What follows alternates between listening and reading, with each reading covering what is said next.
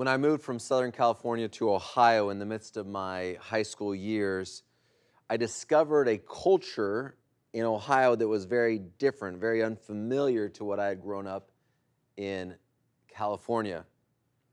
My peers in California, we could say, were a little more wise to the ways of the world. And in Ohio, I discovered a naivety that, at that time at least, that was surprising, unfamiliar, that caught me off guard.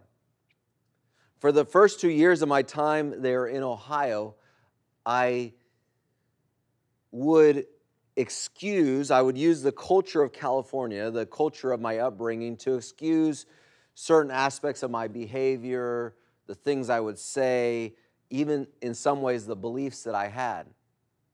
Whether externally or internally, at times I would say, like I said, sometimes outwardly or sometimes in my own head, well, this is how we did it in California, or this is the way we think in California. That's just who I am, I would say. Psychology agrees with this sentiment that I was expressing there as a teenager in high school. Agrees with the sentiment that we are simply products of our environment and there's not much we can do about it. Dr. Nathan Heflick, a senior lecturer in psychology at the University of London in the United Kingdom, writing for Psychology Today, said the following. He said, "We wind up believing in and supporting to a large extent what we are pretty much told to believe and value by our culture and our subsectional membership within the culture. Thus," Heflick continues, "if culture and society shape all of our beliefs, then from a religious perspective, what does this suggest?" Heflick believes this suggests the following. He says, every belief is therefore equal. Every person can determine their own beliefs, and no one should state otherwise or superiority over another's beliefs. In many ways, I lived out Dr. Heflick's theory in a way when I moved from California to Ohio. I'm a product of California, therefore this is who I am. Take it or leave it. You should not judge. It is the overriding worldview of a great majority of our society today, especially within each subsequent generation. It's being taught and impressed more and more upon the minds of individuals through the various aspects of culture. It is a worldview affirmed by the way we live. It's a worldview affirmed by psychology. It's a worldview affirmed by our education system. And it is a worldview that was prophesied by the Bible itself. You want to open your Bibles to the book of 2 Timothy. 2 Timothy chapter 4, verses 3 and 4. And the Bible tells us this. "For the time is coming when people will not endure sound teaching," it means sound doctrine in some of your versions say, "but having itching ears, they will accumulate for themselves teachers to suit their own passions, and will turn away from listening to the truth and wander off into myths." And it is this issue that the church in Pergamum in Asia Minor was dealing with centuries ago when Jesus wrote them the following letter. Revelation chapter 2 and verse 12. Revelation 2 and chapter verse 12. Again, to remind you, maybe this is the first time you've been joining us or you haven't joined us for a while. We are in the midst of a series entitled 7 Pictures, and we're looking at 7 pictures based on the 7 letters written to the 7 churches in the book of Revelation. And these letters address things that were happening within the culture of those churches in their time, in their day. They address things that were happening over the course of history, but they also address, as Sig Tonstedt said, they address just humanity throughout the ages and the struggle that we face and as we approach the end of time. And we're looking really at that from that standpoint, that these 7 pictures help us to understand who God's people will be, a picture of who God's people will be in the last days. Revelation chapter 2, verses 12 through 17, and I'm just going to read the whole letter to you. And to the messenger of the church in Pergamum write, the words of him who has the sharp two-edged sword. I know where you dwell, where Satan's throne is, yet you hold fast my name, and you did not deny my faith. Even in the days of Antipas, my faithful witness, who was killed among you, where Satan dwells. But I have, he says, Jesus writes to them, a few things against you.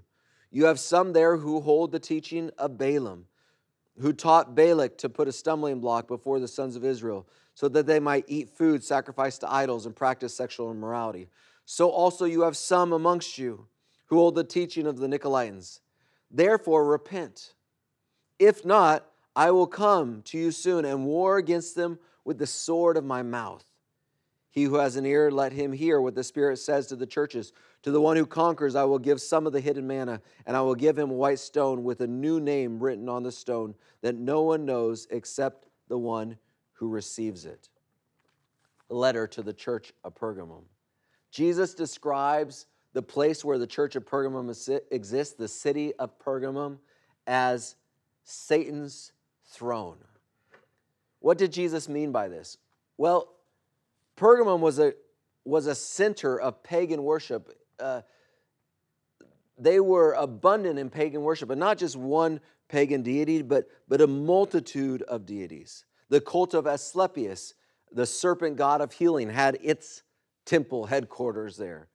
Zeus had a temple there in Pergamum. Athene, Demeter, and Dionysius were also gods receiving a tremendous amount of accolades and significant cultic attention in Pergamum. It was the first city in Asia Minor to build a temple to a Roman ruler. They built a temple when Caesar Augustus, was the ruler. And the capital for the whole area of the cult of the emperor was there in Pergamum. The city proudly referred to itself as the temple warden, meaning they were the protectors of emperor worship.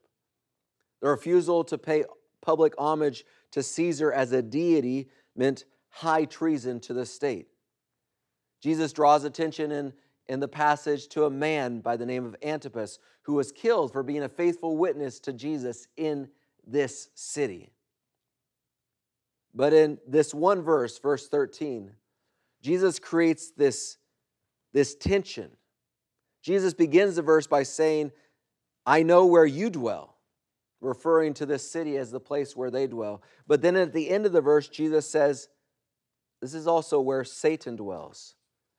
Jesus does this to contrast the idea that, and to show us that light and darkness are there in the same city, but we're going to see that Jesus says that these two things, light and darkness, cannot dwell together in peaceful coexistence.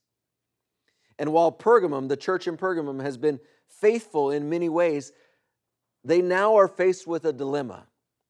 Will they compromise according to the doctrines that are coming in, the teachings that are coming into their church due to their surrounding culture?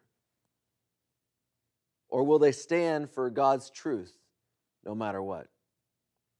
And another way of saying that is, will they let the air of the world come into their midst and push out the truth of God?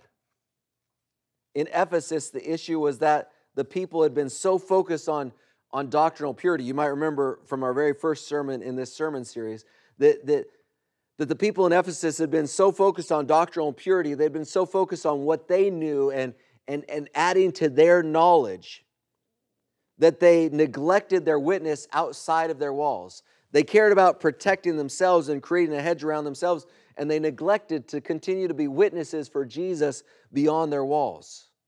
But Pergamum is actually in the opposite boat. They have still continued to be witnesses in many ways. They've still even continued to proclaim the name of Jesus beyond their walls, but they have de-emphasized the importance of truth inside of their walls. They are at risk of over-identifying with the teachings of the world as they are trying to mingle amongst the city they're in.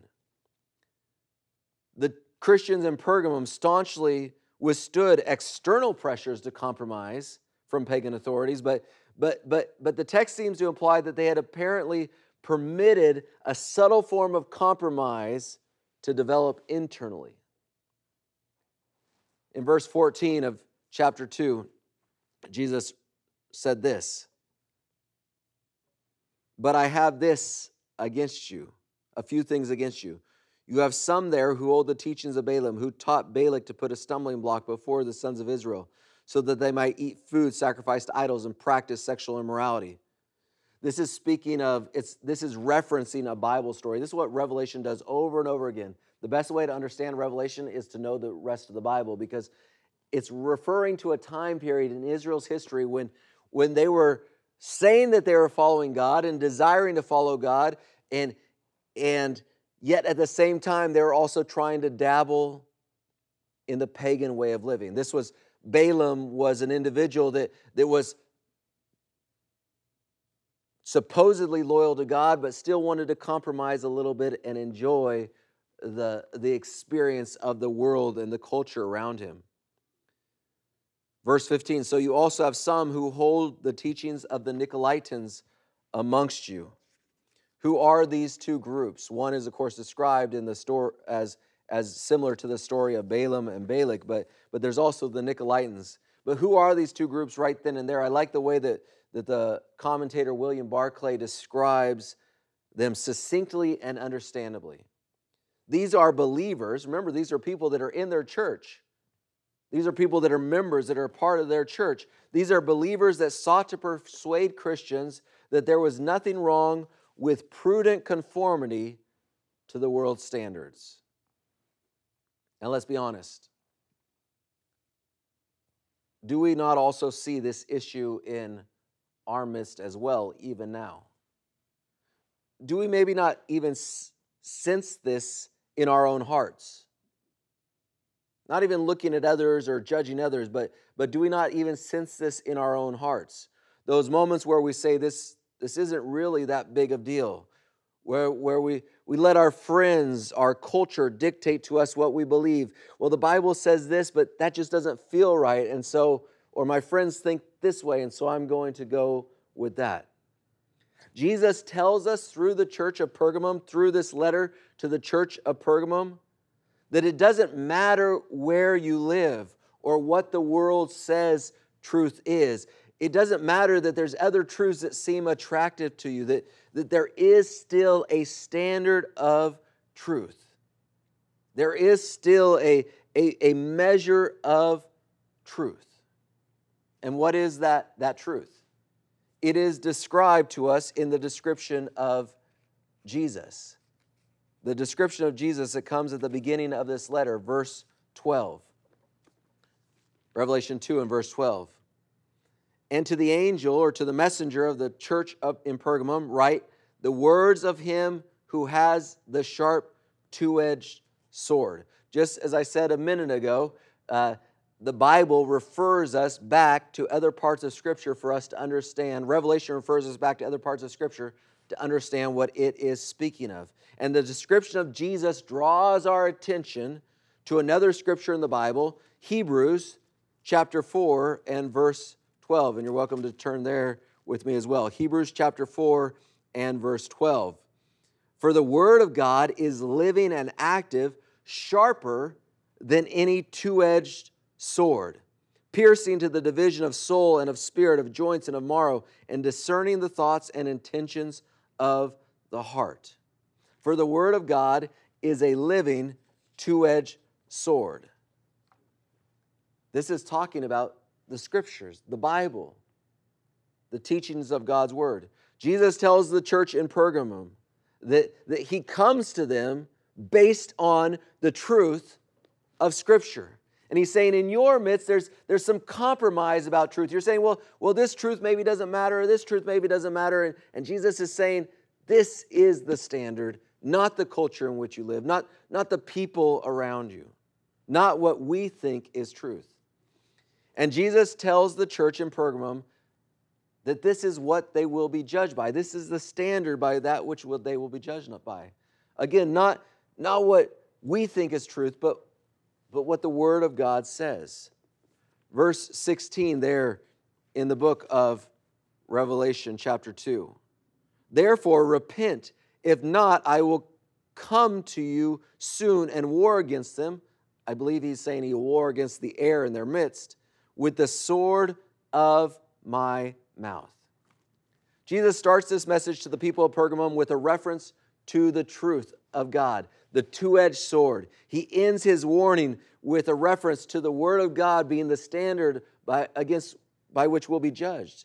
And in between, he tells them, and he tells us, it doesn't matter where you live. It doesn't matter what the culture says is truth. It doesn't even matter what some within your midst, amongst your own believers, have said is truth and say that it's okay to prudently compromise with. The truth is the Word of God. The Bible, the Scriptures. And in the last days, God is looking for a people that will take their stand for Jesus' truth.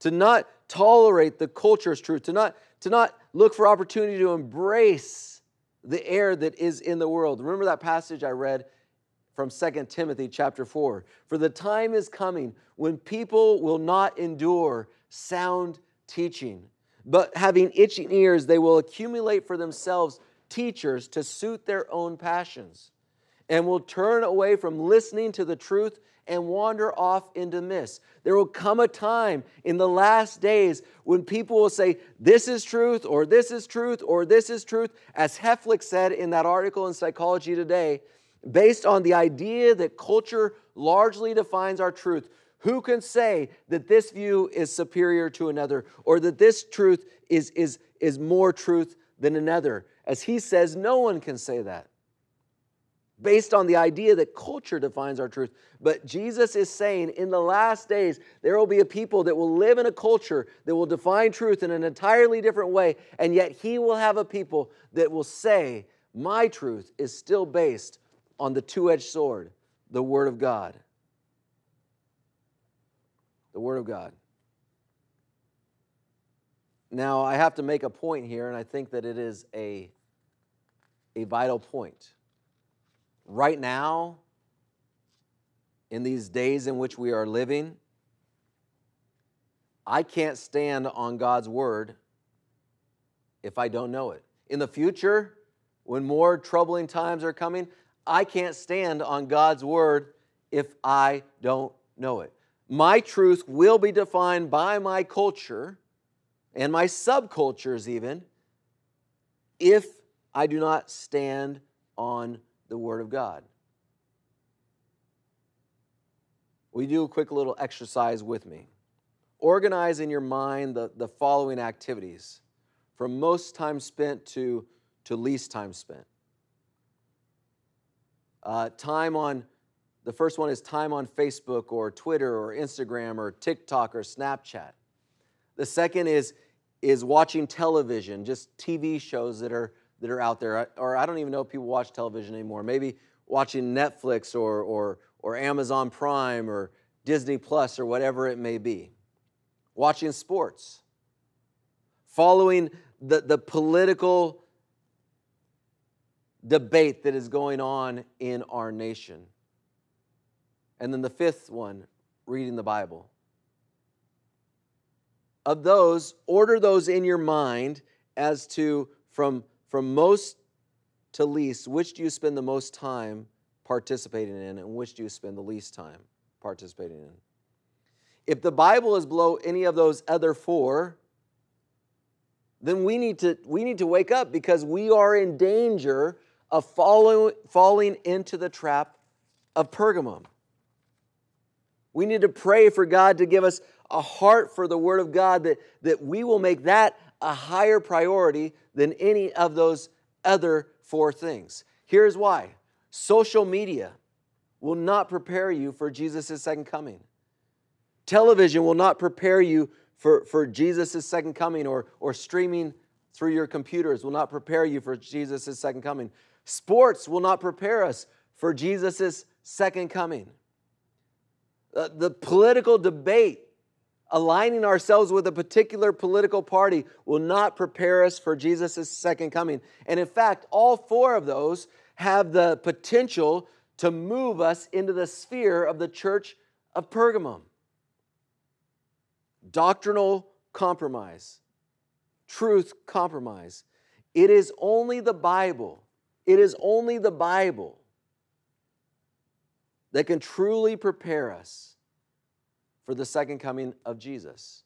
We're not saved by reading the Bible, but the Bible does help us to grow in our relationship with Jesus. And we must have a relationship with Jesus in order to be prepared for the second coming of Jesus.